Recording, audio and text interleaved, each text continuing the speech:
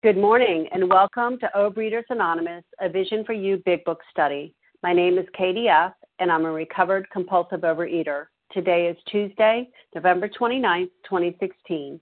Today we are reading from the Big Book, the Foreword to the second edition on page XV. Today's readers are, on the 12 Steps, Roz R., 12 Traditions, Leslie M., and reading the text is Deb W., Rachel W., and Martha Z. The reference number from Monday, November 28, 2016 is 9301. That's 9301. OA Preamble. Overeaters Anonymous is a fellowship of individuals who, through shared experience, strength, and hope, are recovering from compulsive overeating.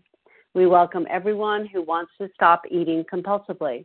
There are no dues or fees for members. We are self-supporting through our own contributions, neither soliciting nor accepting outside donations. OA is not affiliated with any public or private organization, political movement, ideology, or religious doctrine. We take no position on outside issues. Our primary purpose is to abstain from compulsive eating and compulsive food behaviors and to carry the message of recovery through the 12 steps of OA to those who still suffer. Our sole purpose.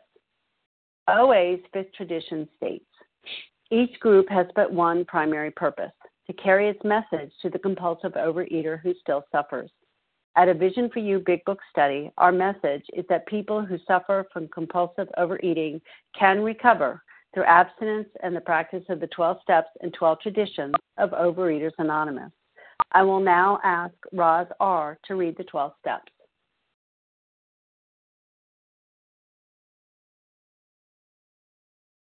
Roz, please press star 1 to unmute. Hi, can you hear me? Yes. Okay, thank you. This is Roz R. from Florida. The 12 steps. 1, we admitted we were powerless over food, that our lives had become unmanageable. 2, came to believe that a power greater than ourselves could restore us to sanity. 3, made a decision to turn our will and our lives over to the care of God as we understood Him. 4, made a searching and fearless moral inventory of ourselves. 5, admitted to God, to ourselves, and to another human being the exact nature of our wrongs. 6, were entirely ready to have God remove all these defects of character. 7, humbly asked Him to remove our shortcomings. 8, made a list of all persons we had harmed and became willing to make amends to them all. 9, made direct amends to such people wherever possible, except when to do so would injure them or others. 10, continued to take personal inventory, and when we were wrong, promptly admitted it. 11, sought through prayer and meditation to improve our conscious contact with God as we understood Him, praying only for knowledge of His will for us and the power to carry that out.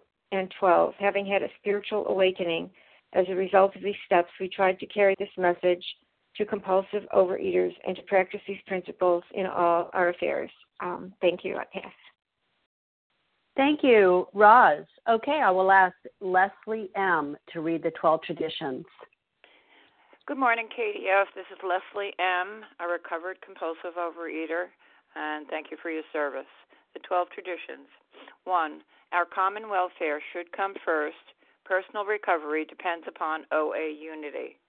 2, for our group purpose, there is but one ultimate authority, a loving God as He may express Himself in our group conscience. Our leaders are but trusted servants. They do not govern.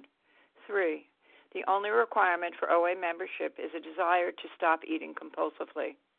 4, each group should be autonomous except in matters affecting other groups or OA as a whole. 5, each group has but one primary purpose, to carry its message to the compulsive overeater who still suffers.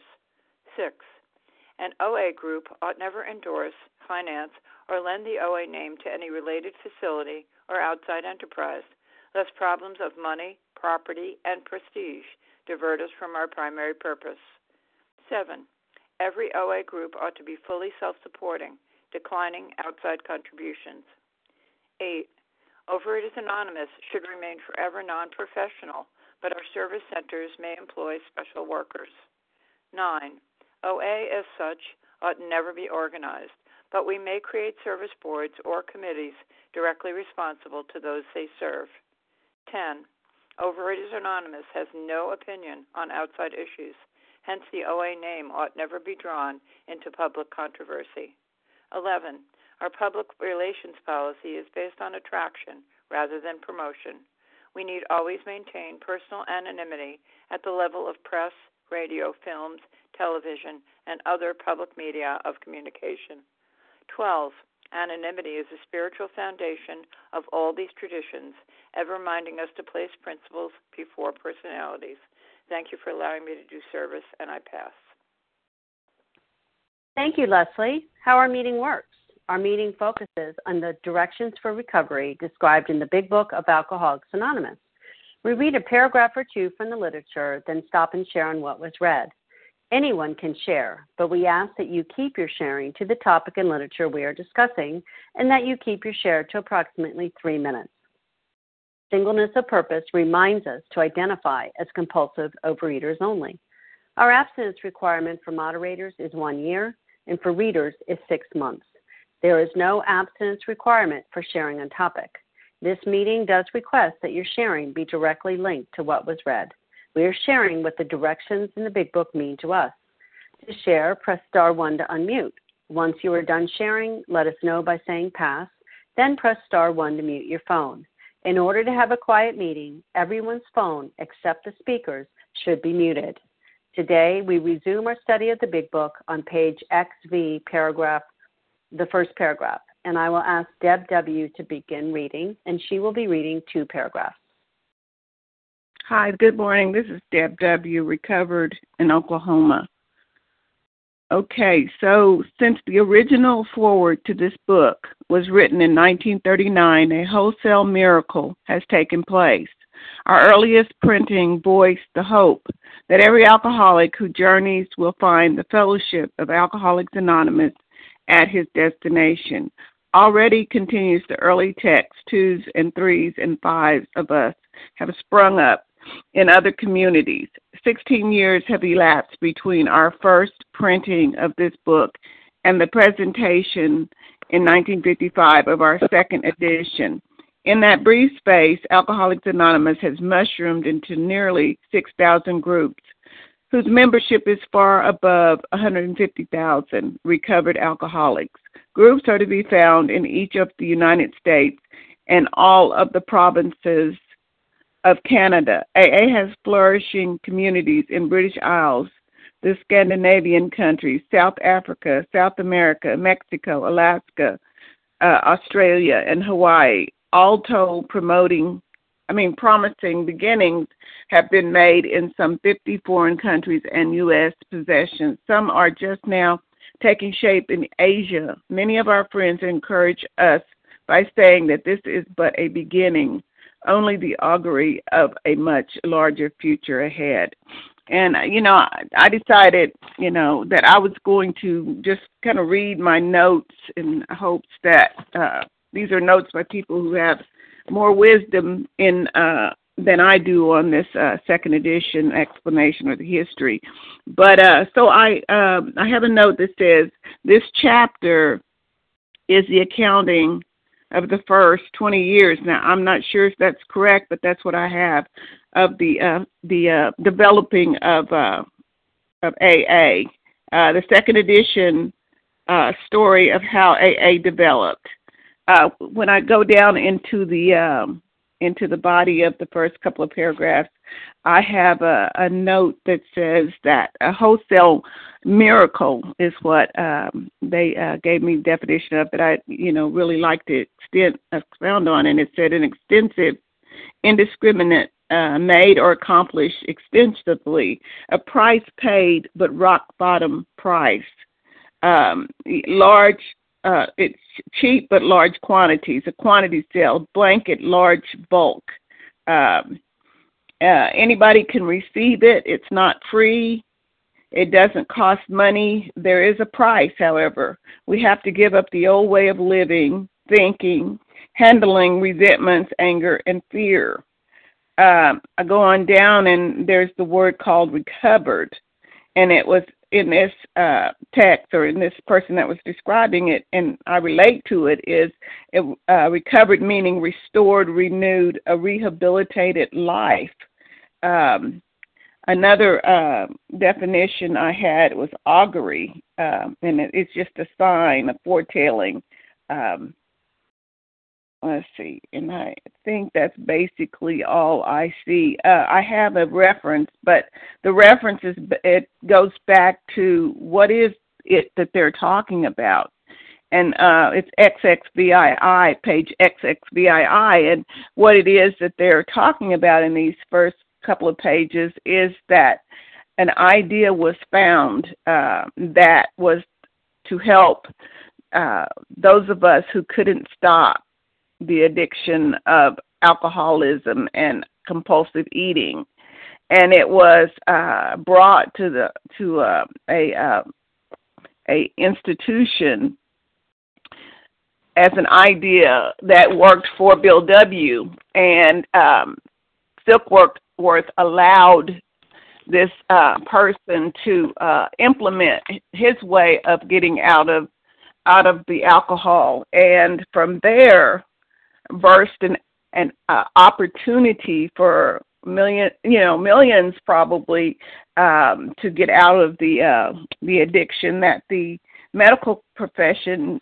could not develop on its own. I also have circled the text, and this is a special emphasis that I would like to say, because in the beginning, when I came into the fellowship with the problem of compulsive eating, I did not understand that this big book was a text. It was something to be studied, and in it, because it's inspired, I believe it's inspired, just like the Bible is inspired.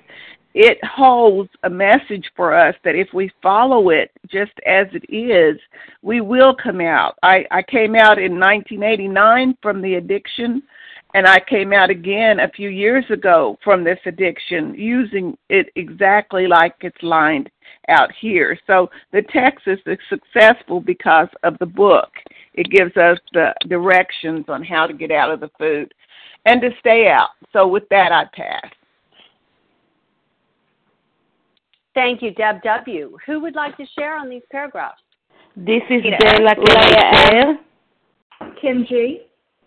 Okay, I got Bella, Tina, Kim G. Amanda R. Amanda R. Who else? I know I missed some people. I heard a Leah. Was it Leah M?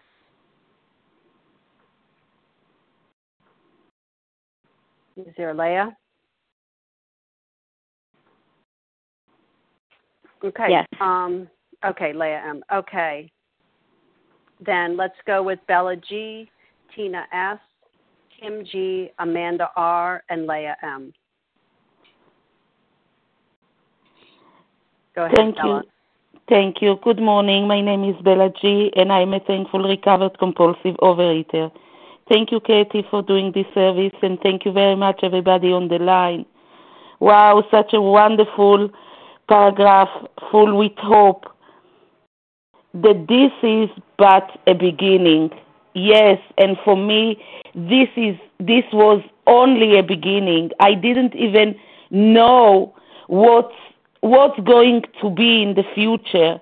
Yes, when I came to the program, I just wanted to lose weight, and I thought that, okay, I will now get a new diet, I will lose weight, and I will stay skinny, and goodbye, and I finished. Wow, thank you, God. Thank you, God, that I'm in the program. It's not about diet. It's not about food. I just got my new life. I was reborn. I got my life. I learned by living the 12 steps, one day at a time. I just got my life back. I learned to live the present, not to live the past with resentment, with anger, and not to live the future with anxious. I just learned to live the present, and it's a miracle because it's not only me. It's people around me just changed only because of me being in the program and living in the 12 steps. It's just a miracle that I learned to be connected not to my ego and not to be all the time jealous and nervous and blaming and judging. I just learned, to live with peaceful and with love and acceptance. And yes, I learned to accept that I am not perfect. I will never be perfect. None of us is perfect. And even my higher power that I called him God doesn't expect me to be perfect. And this is the present of my life, that I just got my life back. Thank you for letting me share, and I pass. Okay, so thank you, Bella. And this will be the order. Leah M. is next, followed by Tina S., Kim G., and Amanda R. Go ahead, please, Leah M. Thank you so much, Katie, for your service. Wholesale miracle. I want to share a little bit about that this morning, and of course I want to preface it by saying this is not about any self-recognition or personal success or anything like that. I want to share about the fact that I have been blessed, privileged, and honored to experience wholesale miracles in 3 different communities. So we're not talking about personalities here. We're talking about the attraction of recovery, and we're talking about keeping meetings very, very focused. I'll just highlight an experience I had in moving to Minnesota in 2001 and visiting OA meetings that were not healthy and not well. And in carrying the message of recovery in those meetings for a number of weeks, beginning to work with people, meaning sponsoring people through the steps, sponsoring specifically about a dozen people at that time, and then opening up a meeting that was focused on giving an education about the exact nature of my disease, allergy of the body, through bringing to life the doctor's opinion and the obsession of the mind, teaching through my personal experience that I wasn't doomed because of my allergy of the body, although that was a bad problem, but because of the mental obsession, and to teach through my personal experience and have people realize that the only solution that will ever work with people like us is something that gets rid of the mental obsession. And we do that. The steps are designed to relieve us of the mental obsession, and people began to get recovered, and it began to be a wholesale miracle. It began to be a wholesale miracle where meetings were 100, 120 people. Those sponsors were sponsoring people. The first meeting was over 30 people.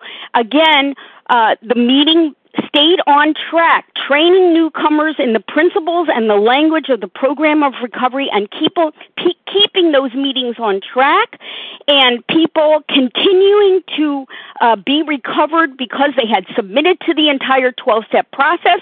They had finished their amends. They were living daily in the consistent practice of step 10, 11, and 12, inventory, prayer, and meditation, practicing the principles and giving service, taking other people through the work. So I just say this in humble testimony that the wholesale miracle that became possible through people in whom the problem had been solved in AA can be possible for Overeaters Anonymous. And please, God, let it be so. And with that, I pass. Thanks. Thank you, Leah.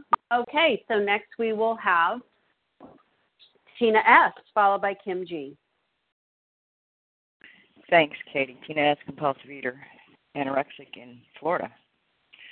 Some really, really good stuff. And, and I, too, wanted to talk about the wholesale miracle. And in here it says, since the original Foreword, so in 16 years, a lot of this stuff has happened in our history. And, and I'm very, very grateful. And I love what was just shared. And I am really glad to see that this is happening in Overeaters Anonymous also. Because here we're talking about Alcoholics Anonymous. And, one of the things that it says here, it says, our earliest printing voiced the hope, some excitement here that every alcoholic, every one of us, there are no discriminatory things here, can find this fellowship. And I like that it talks about fellowship, because I found the fellowship long before I started doing the deal, and staying in recovery and being recovered one day at a time. But, through the fellowship was I introduced to the 12 steps, and through that was I able to, one day at a time, not succumb to the obsession of the mind and the allergy of the body. And that's what happens here. And, I like that it also talks about in the second paragraph the augury. In the augury, it's an omen, it's a sign and for the future. And look, this is the future. And so what has happened from these people writing in this book years ago has come about. And what a gift for us all, so that we have the opportunity to know that what these people are talking about is the truth, because it has come about. And if I continue to do what they were doing, we'll continue to get what they got, which was being recovered one day at a time. And, and I am passionate about this also, and I'm just so grateful. And I don't mean to cross-talk about Leah sharing that, because that's the truth. If we don't share this program of action, then there will be no future for our society. So with that, I'll pass. Thanks. Thank you so much, Tina. Kim G., you're up. Good morning, Katie. Good morning, all. My name is Kim G. Oh, in the brief space, Alcoholics Anonymous, which is 16 years they're talking about, has mushroomed to nearly 6,000 groups whose membership is far above 150,000 recovered alcoholics. So what is our goal? They're saying recovered. It doesn't say there's 150,000 sober alcoholics.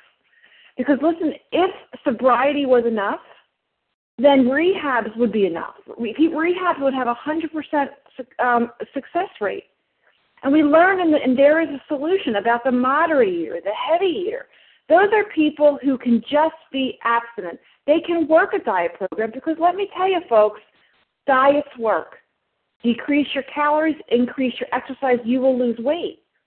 But what we learn in this book is about the real alcoholic, people who are not the moderate eaters, people who are not the heavy eaters. They talk about the chronic alcoholic, an alcoholic of our type, as seriously alcoholic as I am. And that's the type that I am, because being abstinent isn't enough. In all honesty, what abstinence does for me is it makes me restless, it makes me irritable, it makes me discontent, and it makes me so uncomfortable in my own skin.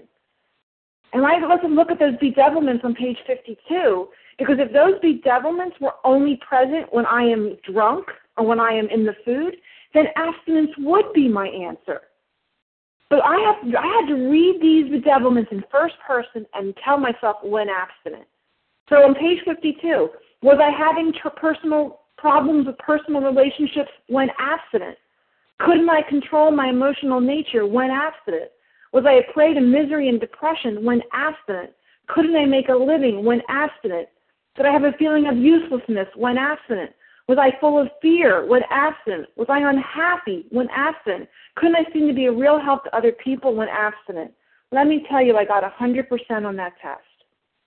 So abstinence is not the answer. Abstinence is my problem. And they're telling us here this fellowship grew not because people were sober, but people recovered from this seemingly hopeless state of mind and body. So let me assure you, to the core of my being today, I know that I am a compulsive overeater. But let me also assure you that today I do not suffer from compulsive overeating, because I have recovered. Unfortunately, for many years in OA, I disrespected OA. I used it as a diet program with group support. I used it as a tools-only program. And let me tell you, that failed me utterly. But when I came to this 12-step program and actually did the 12 steps as outlined in this book, let me tell you, I have been recovered for almost 6 years, one day at a time, not being abstinent, but practicing these principles in all my affairs and being free. And with that, I pass. Thank you so much, Kim. Okay, Amanda R., you're next. Good morning. This is Amanda R., and I'm a recovered compulsive overeater from Maine.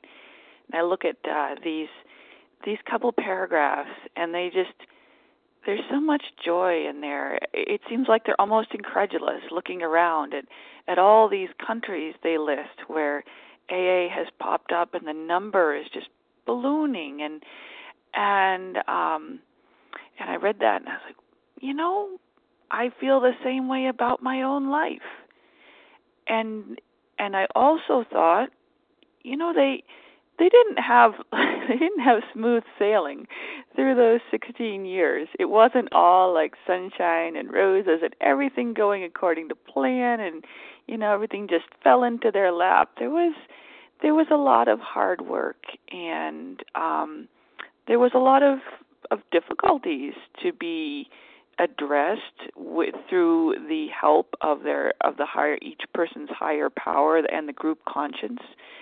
And I imagine, I was not there, a bit young for that, but I imagine it was kind of rocky at times. So, and also, the same with my life. Although overall things are ever so much better than when I was in active addiction, it's still, I have days where it seems like stuff just comes out of the blue and knocks me sideways. And what that means for me is to not look at that as if I'm a failure for that happening. The only failure is if I give up at that point. But instead, to use the steps, they're here for good times and bad and everything in between. And to just, pick up, not lose my connection with my higher power, use those steps 10, 11, and 12, and keep moving, because there's, like it says here, there's so many better things coming. There's joy now, and there's even more joy in the future. That's all I have. I'll pass. Thank you. Would anyone else like to share on these two paragraphs before we move on? Okay, then let's just move on, please, with Rachel W. reading the next paragraph. We're on the page XV at the bottom, and we'll be going over to page XV1. Hi, this is Rachel W. Can you hear me okay? Yes, I can. Okay, great. Thank you. The spark that was to flare into the first AA group was struck at Akron, Ohio in June 1935 during a talk between a New York stockbroker and an Akron physician. 6 months earlier, the broker had been relieved of his drink obsession by a sudden spiritual experience following a meeting with an alcoholic friend who had been in contact with the Oxford groups of that day. He had also been greatly helped by the late Dr. William D. Silkworth, a New York specialist in alcoholism, who is now accounted no less than a medical saint by AA members, and whose story of the early days of our society appears in the next pages. From this doctor, the broker had learned the grave nature of alcoholism. Though he could not accept all the tenets of the Oxford groups, he was convinced of the need for moral inventory, confession of personality defects, restitution to those harmed, helpfulness to others, and the necessity of belief in and dependence upon God. And I'm going to set my timer. This is Rachel W., recovered compulsive overeater, calling from New York. And this is just so packed with so much. Let me just do my timer. So just to say that, this is we're talking here about the meeting between Bill W. and Dr. Bob. 6 months before, Bill had been relieved of his drink obsession. There was sudden spiritual experience, and when he was introduced to the Oxford group through Ebby Thatcher. And what happened to Bill was that he moved into a completely different response to life. And why was this such a, this was such a huge historical event? Because here we have Dr. William Silkworth, who is considered a saint by the AA members, and he's telling Bill, I can't help you. The nature of alcoholism, it's a grave nature. It's a very serious and deadly disease, and I can't help you. Instead, we came to our process. We came to our process of the steps, which is where the paragraph ends off here, where there's the need for the personal inventory, the confession of personality defects, the restitution, and the helpfulness to others. But it all ends off with a belief in and then its dependence on God. And for me, this is the answer to my problem, is that It really had nothing to do with food at all. That was the biggest revelation to me, was that my issue wasn't just this physical allergy, that I couldn't stop eating. My issue was that I had a mental obsession that could only be relieved through the spiritual experience of aligning myself into this process. And I want to also just focus in on the grave nature of this disease, because it is a grave nature. It is deadly. A lot of people I hear on the line, maybe not here, but in other meetings, I hear people really struggling a lot with food at this time of year. And I think in a way there's sort of like a free pass, food maybe isn't as bad, but really it's the same exact thing. It's a physical, emotional, and spiritual death that happens when I'm binging and when I'm into the food. But just to say that, I'm grateful to have read this historical account, because it is a miracle. It's like being witness to a miracle, the interaction between these people and, the beginning of this program. And really to consider that even a doctor is saying, I can't help you, but yet the help was there all along, because the answer is in that spiritual experience. The answer is in having a completely different response to life. And that only happens through this process and through aligning myself into these 12 steps. So thank you very much for allowing me to share. Thank you, Rachel. Who would like to share on this paragraph? Chris G., Nessa R., Kathy C., Larry. Okay, I just heard someone far, far away. Okay, let's go with those 4. Chris, I'm sorry, I didn't get your initial. Is it C, G? It's Chris G. Thank you so much. Chris G, then Nessa R, Kathy C, and Larry K. Okay, go ahead, please, Chris G. Good morning, everybody. This is Chris G., recovered compulsive overeater in Connecticut.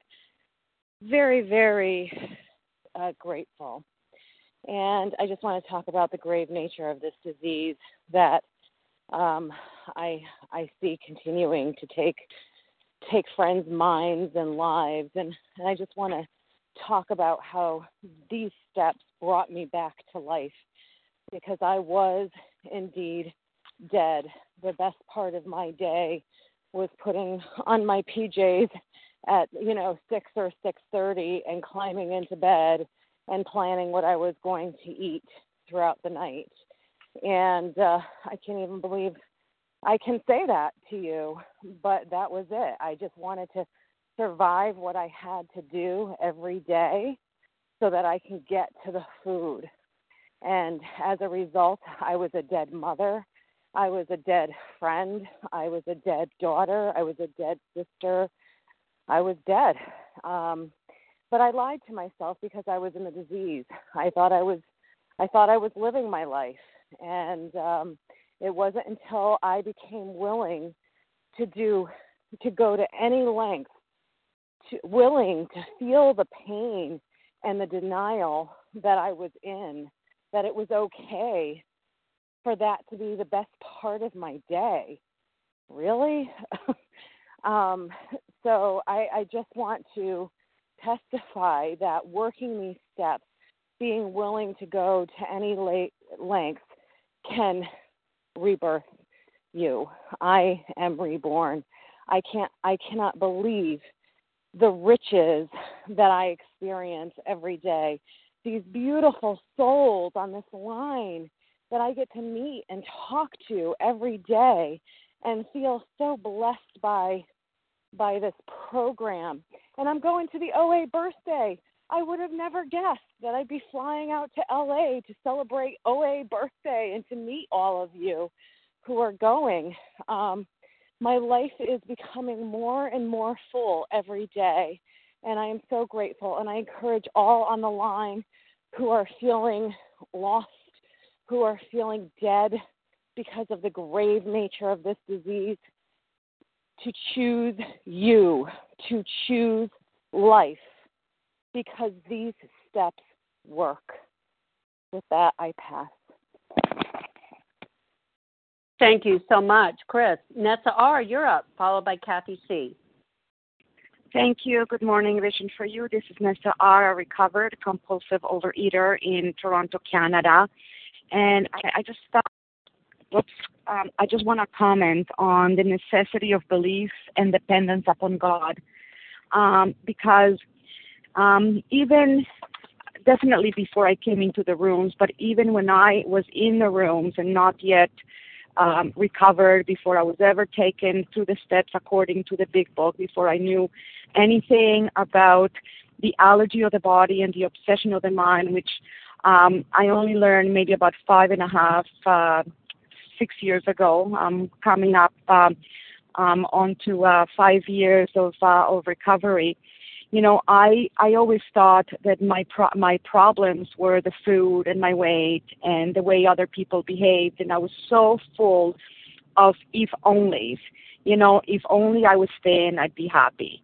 If only I could eat all the cheesecake I want and be thin, I'd be happy. If only this person did this. If only that person didn't do that. And I had placed all my reliance upon other people at times, you know, for them to do what I wanted them to do, what I needed them to do so that I could be happy. And at other times had placed reliance upon myself, you know, in order to control, manipulate people, places, things, and situations to suit me, my little plans and designs. And all the time I was placing reliance upon the food to make me feel better, you know, or actually to make me not feel at all. And, you know, I didn't really recognize that while I thought that those were my problems, they were actually my solutions.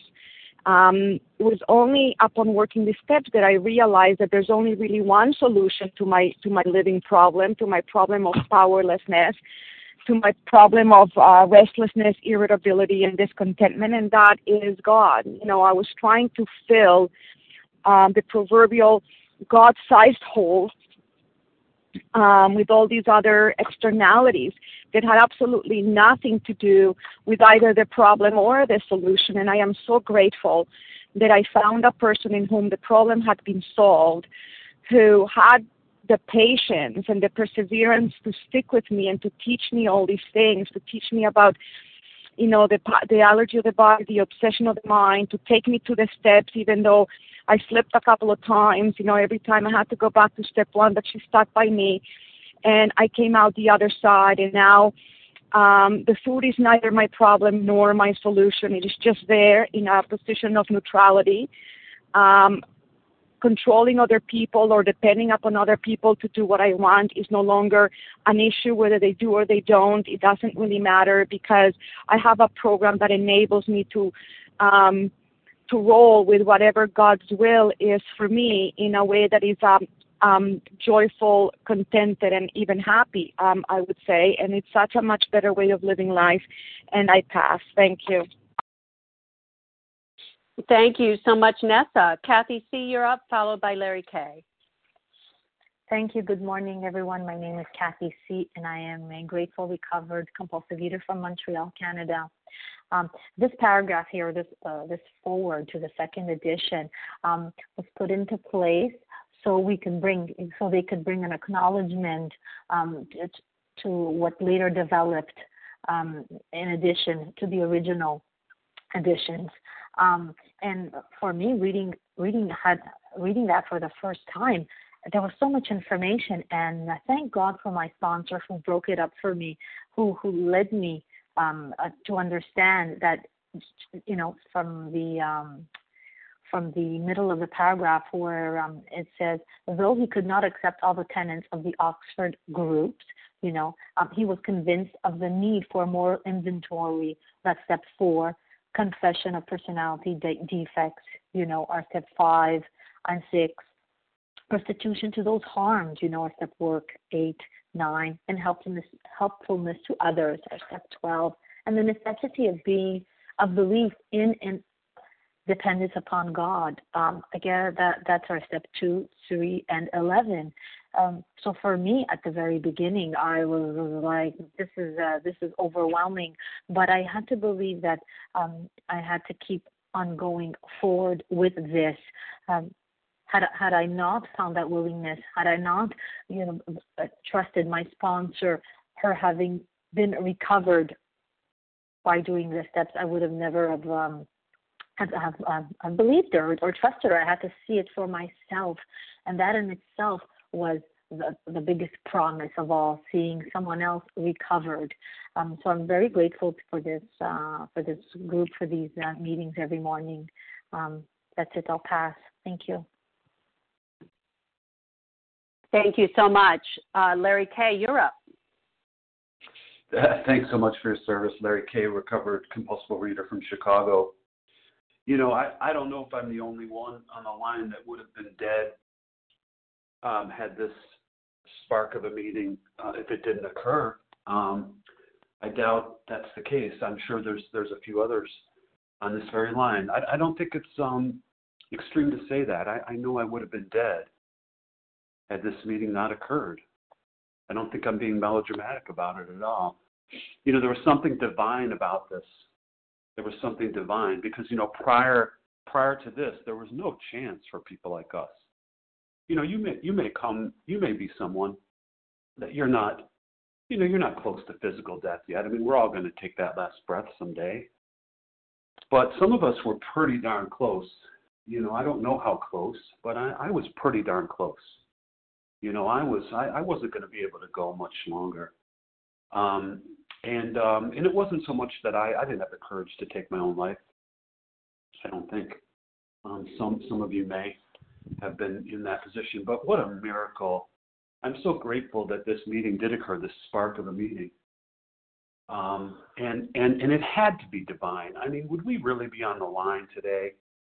I mean, think about that for a moment. Would we be on the line today, you and I, you know, recovered? Recovered? What, are you kidding me?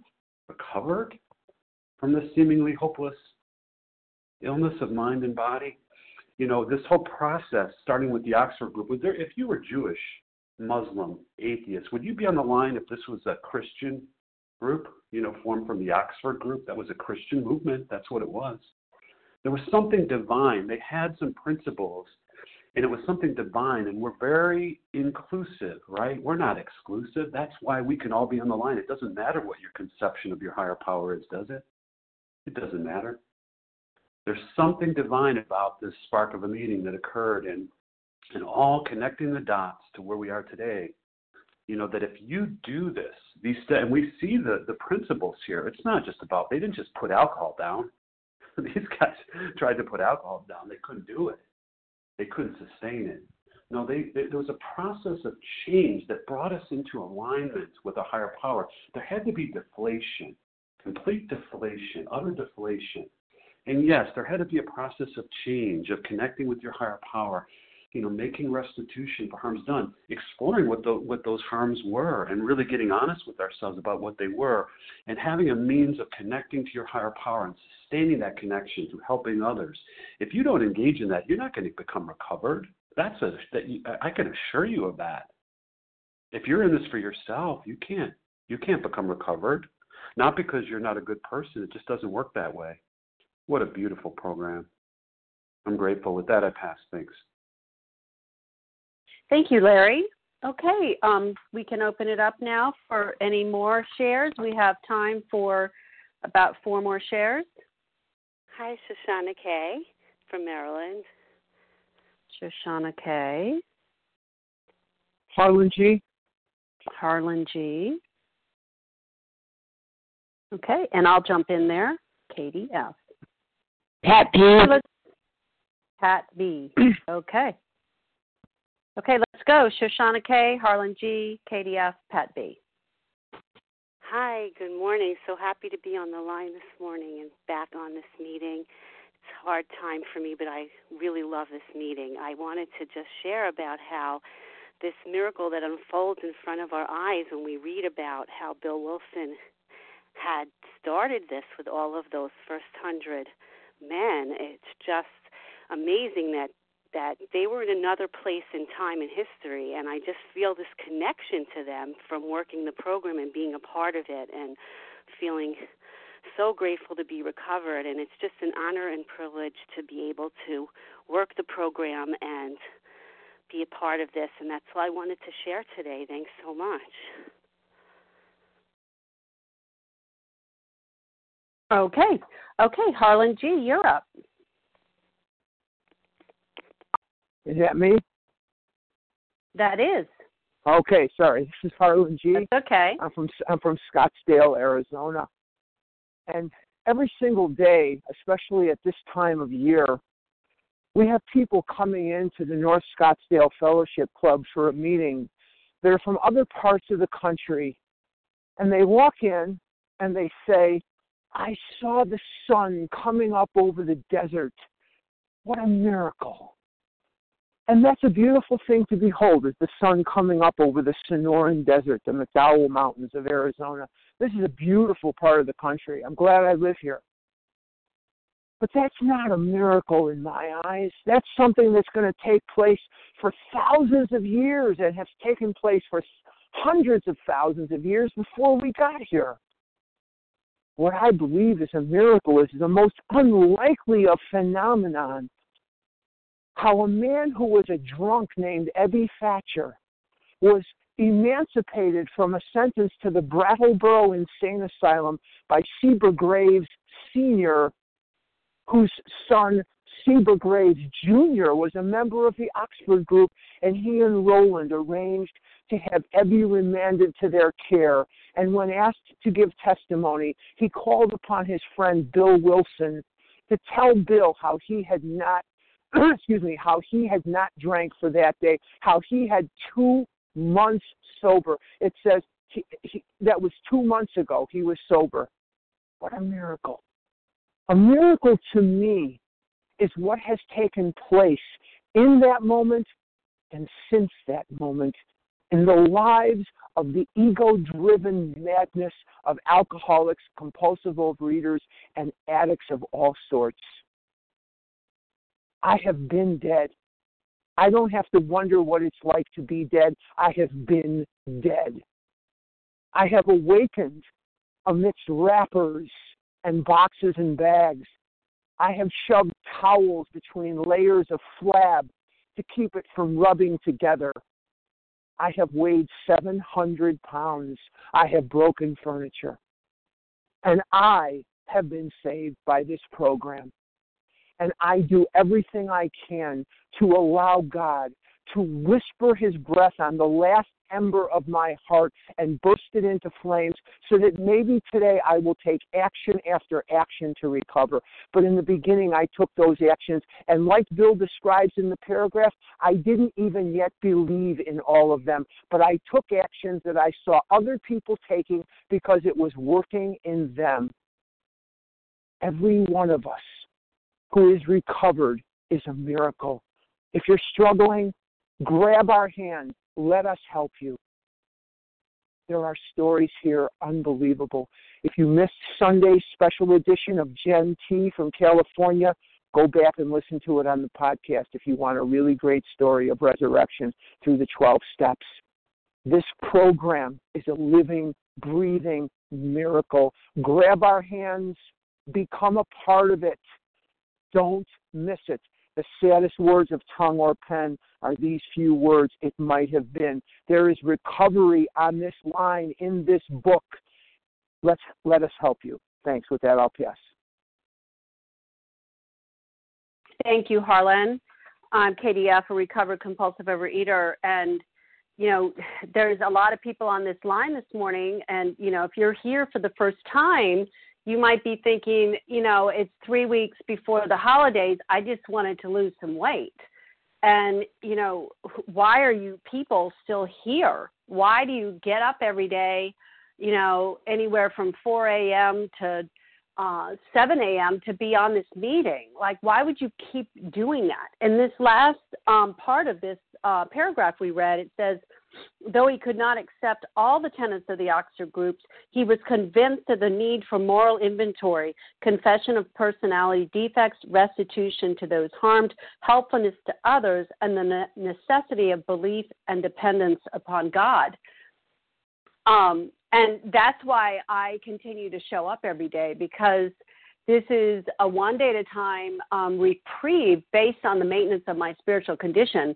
And I lost the weight, that I thought was my problem. I thought if only I would just be at a normal weight in a normal sized body, then I would be happy. And what happened, through various ups and some, just all kinds of different experiences, I finally realized that, that was not going to make me happy. That, as, someone shared earlier, I was miserable even abstinent. I was miserable even in a thin body. That is not my guarantee, my ticket to freedom in my life today. My ticket to freedom is helping others and continuing to remember where I came from, as the last speaker shared, their big high number. I didn't have that big high number, but it was, I was the one who was considering suicide. So I probably would not have died from the effects of food, except maybe, 5, 10, 20 years earlier than I should.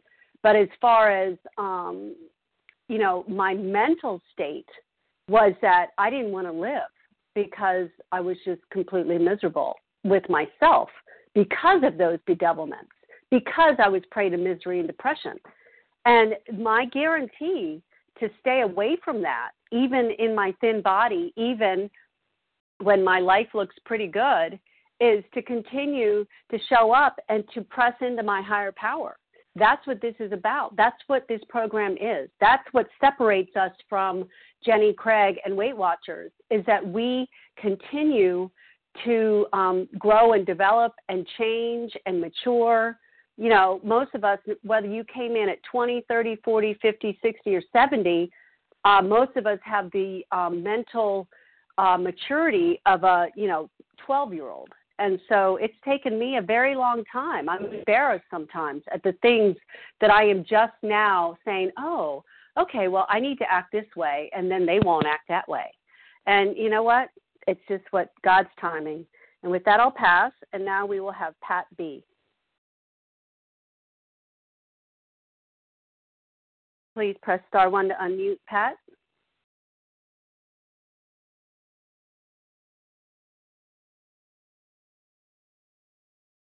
Okay, is there one more person who... Can I be heard? Hello? Barely. You're very faint. Better? Or no?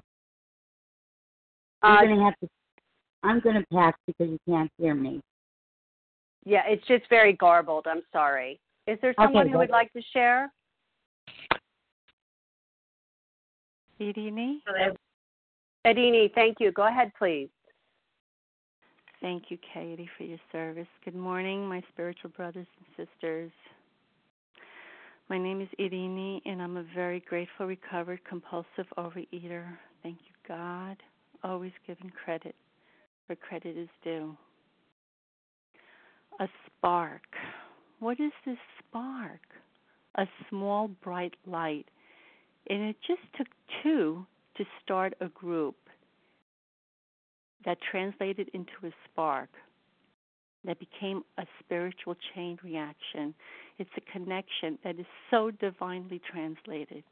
Just by one addict talking to another, it sounds so absurd. It sounds so impossible, but it's divinely possible because of that small, bright light of a spark.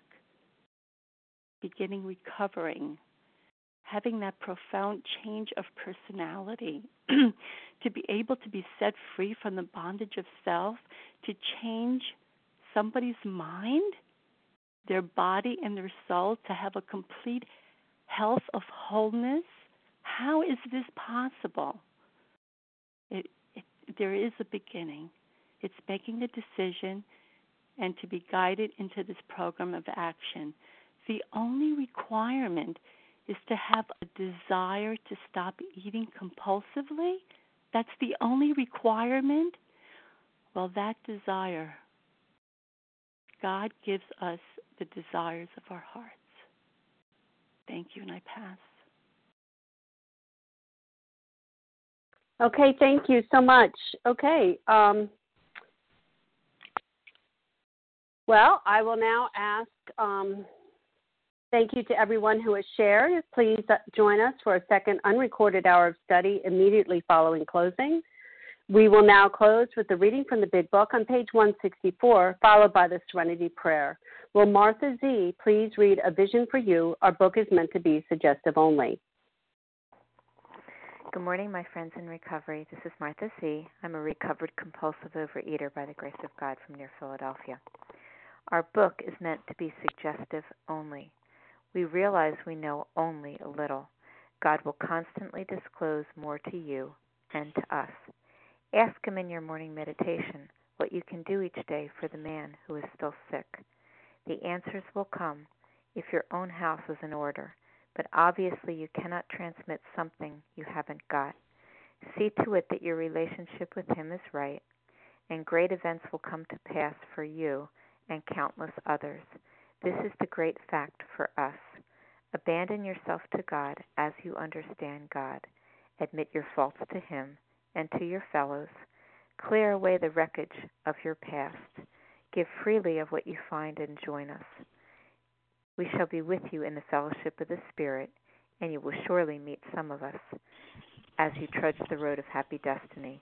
May God bless you and keep you until then.